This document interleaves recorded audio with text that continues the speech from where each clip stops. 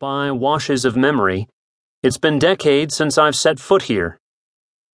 Today, however, after lunch at her grandmother's, my daughter, Maddie, calls out from the back seat that she wants to take a closer look at my old school. Why not? She says. It's a deep Indian summer Saturday, warm under a thin pane of rooster-tail clouds sliding in from the west.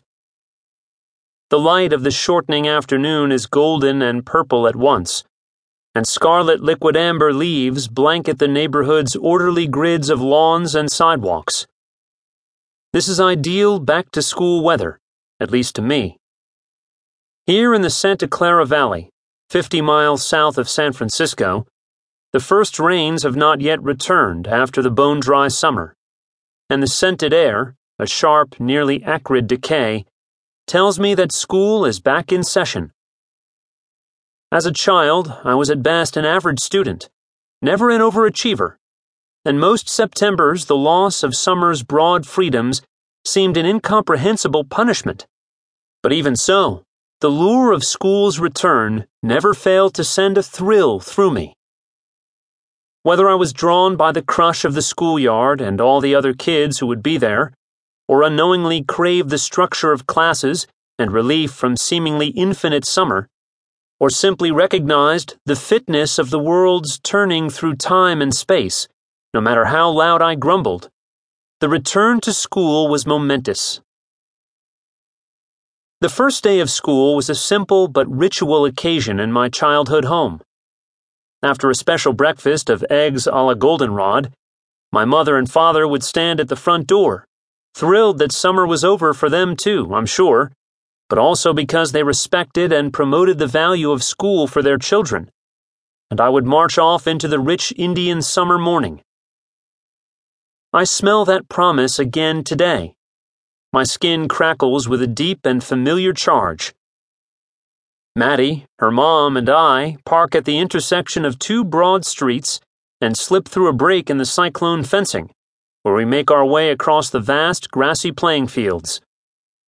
Bugbee's single-story buildings, two wings in an L shape, seem distant, a mirage.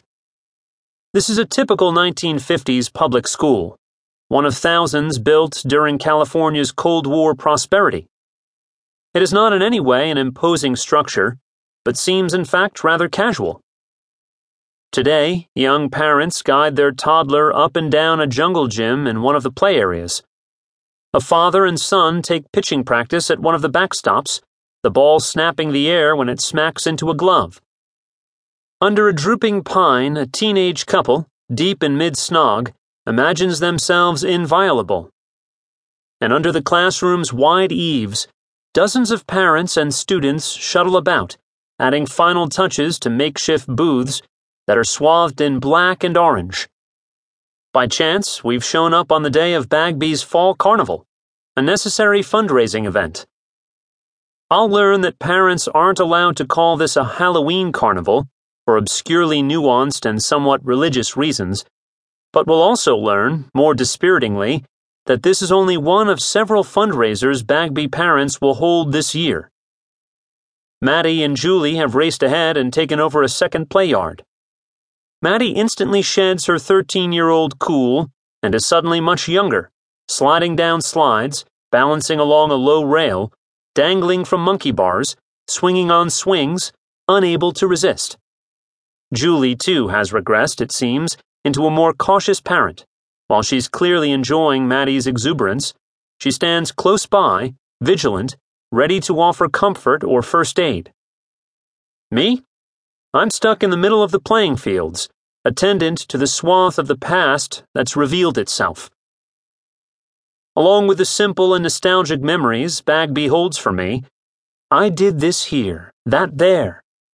I find that many other and larger concerns gather around the school. I attended school during California's golden age of education. Funded in large part by the prosperity of the state's military-industrial Cold War economy, our public schools were newly built and fully staffed and funded, a great source of pride to the Union's most populous state. Between 1962 and 1975, when I was a public school student in grades K through 12,